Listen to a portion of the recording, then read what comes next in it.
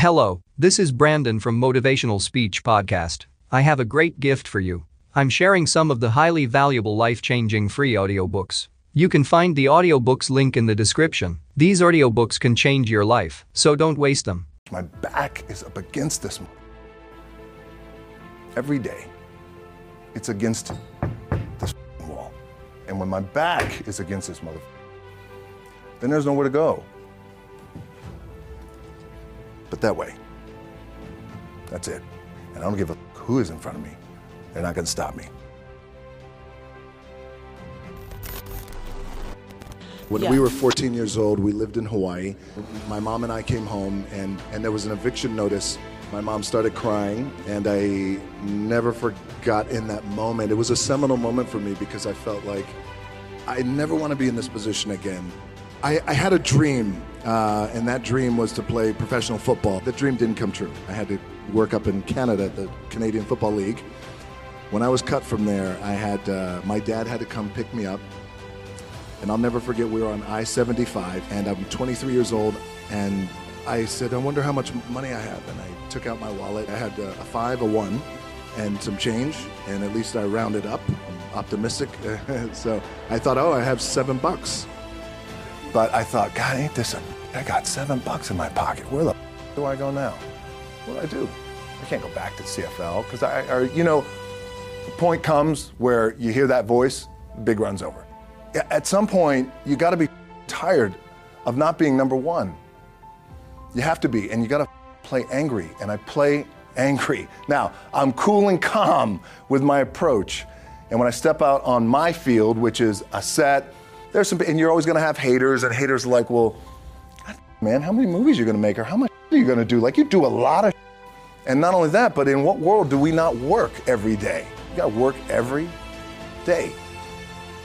Well, I read that your father, you used to watch him in training, and he would say, if I'm going to get up at 6 a.m., you're going to get up at 6 a.m. So what do you think you got the most from him? It was definitely my work ethic. My dad was a man who, against the odds, made it. But he would get up at usually 5:30 in the morning, and he would say, if I get up, you're going to get up too. I'm 5 years old, and he would drag me to the gym. Yes. And I wouldn't work out, but he would just make sure that I was there and be with him, and that was our time that we could spend together. But I would say my work ethic from my dad always said too that regardless of what you do in life and where you go, respect is going to be given when it's earned, and you have to go out and earn it every single day. So when I first started wrestling, I was 6 years old, rolling on the mats with my dad. But before the wrestling part happened, I was just in the gym putting in the work. At 6 years old, rolling around on the mats. And finally, when I could touch weights at 13, that's what I was doing.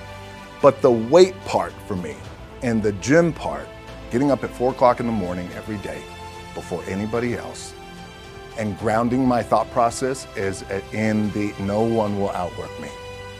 No one has always been the anchor. It allows me to keep everything grounded. You call this your anchor, and where you find solitude. I do, yes. The gym for me and this physical activity for me is my anchor, and I always, I would recommend that for all of you guys in the room, is for us to find that anchor, whether it's hiking or biking or yoga or meditation or whatever it is.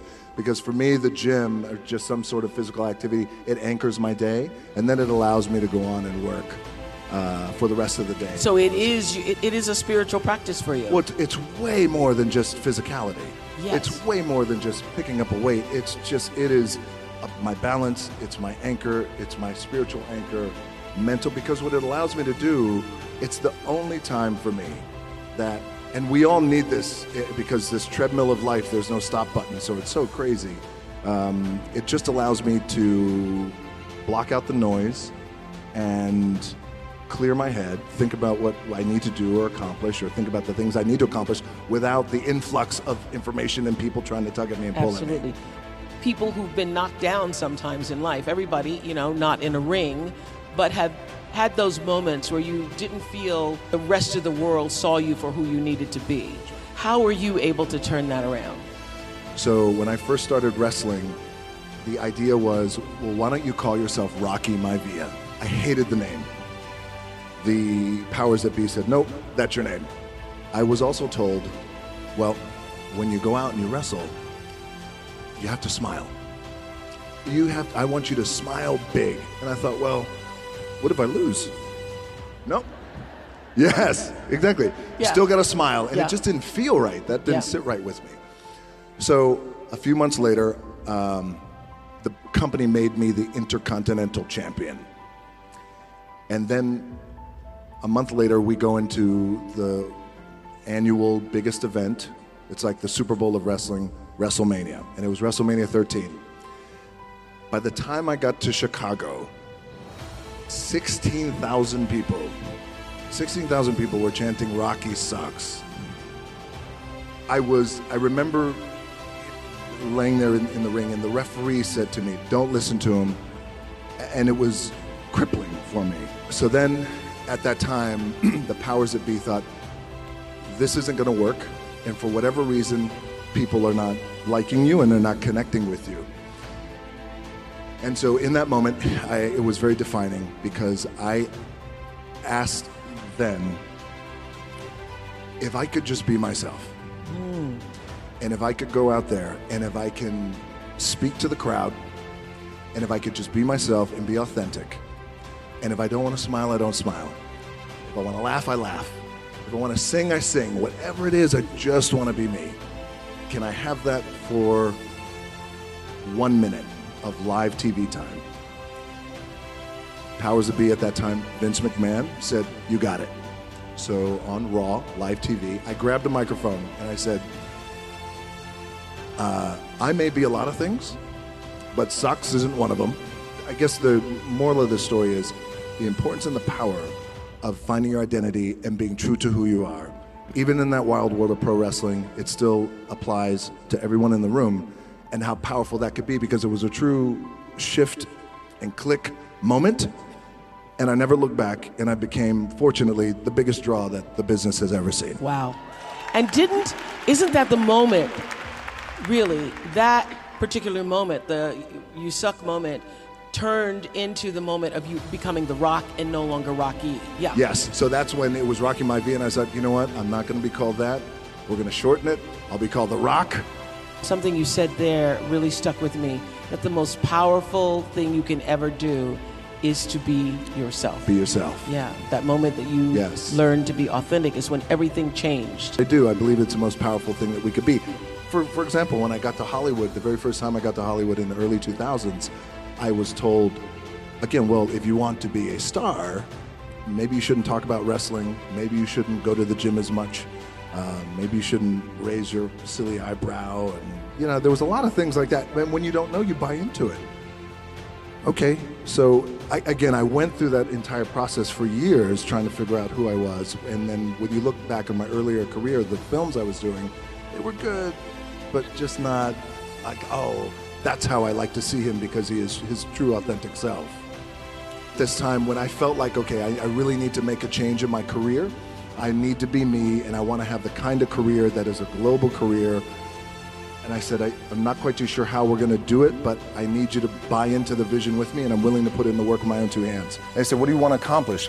I said, I want to accomplish the world. I want the world, and I want Will Smith's career. I want to do it bigger and better. Because they even said to me, well, how do you do it better than him? This was in 2006. I said, I don't know, but I do believe there's a better way to do it and a different way to do it. And they looked at me like I had 3 heads, but I still stayed focused. And I still had still put in the hard work with my 2 hands. And then eventually I left them and then decided, you know what? My name is The Rock, and I come from the world of professional wrestling, and I look the way I look, and I talk the way I talk, and I love to work out. And you know what? This is who I'm going to be. And here we go. It's working for you. It's working. So even now, with all of the success you still see every opportunity as kind of a crack in the wall. Tell us what that means for you. I do. So what that means is I still see every opportunity that I have as like a little crack in the wall, a little scratch. And it's almost as if like the scratch represents every opportunity. Therefore, the success on the other side of the scratch is the light. Scratching hard, clawing, digging, it's that mentality to really take advantage of every opportunity I have. My last match in WWE, I wrestled John Cena, and I went in, I think it was 2013, and we went in MetLife Stadium. We had a record-breaking attendance. We accomplished our goal. So I wrestled with John Cena. We had 45 minutes planned for the match. At the 15-minute mark, bang! I feel something pop. I'm like, boom! What the? I'm laying there, and both of us are out. I said, oh, something's going on. The referee comes over, and he's like, Rocky, all right? I'm like, yeah. I get up, I go to step, and I can't step. So now, in that moment, you're in the game and you're in the thick of things, and you got to make a decision. What do I got to do? Now, I got 30 minutes left of this match, and I have one moment. In this moment, it was a defining moment. I could either tell him, no, I'm done. He'd give the signal, match is over. Or, let's keep going. We had this decision. I said, no, let's keep going. I said, how much time is left? He's like, 32 minutes. Okay. Rest of the whole match, getting scared because I'm thinking, man, well, what happens if I'm gonna lose my leg or something like this, if I've just done something to my artery? Now, luckily, the match is over. He pins me, 1, 2, 3. Rushed home to my doctors down in Florida and get an MRI, find out that I have completely torn my adductor, the top of my adductor and my top of my quad off my pelvis. What I was proud of was to walk out on my own, but not only that, but in this moment where the odds are against you, people are watching, your team's depending on you, you either say, I'm done, or this, whatever the is going on, it's temporary, and it may me up at some point down the road. But I'm not going to let this opportunity go by without giving it my all. Really, the two things I want to say are, you got to be the hardest workers in the room, and don't the opportunity up. As you guys know, there's nothing you can't accomplish. Remember where you came from. Keep that in the front of your mind, and when it goes bad and it goes sideways, a lot of it does, you gotta keep it in here. And it really has to, it should drive you. It should. It works for me. It should drive you.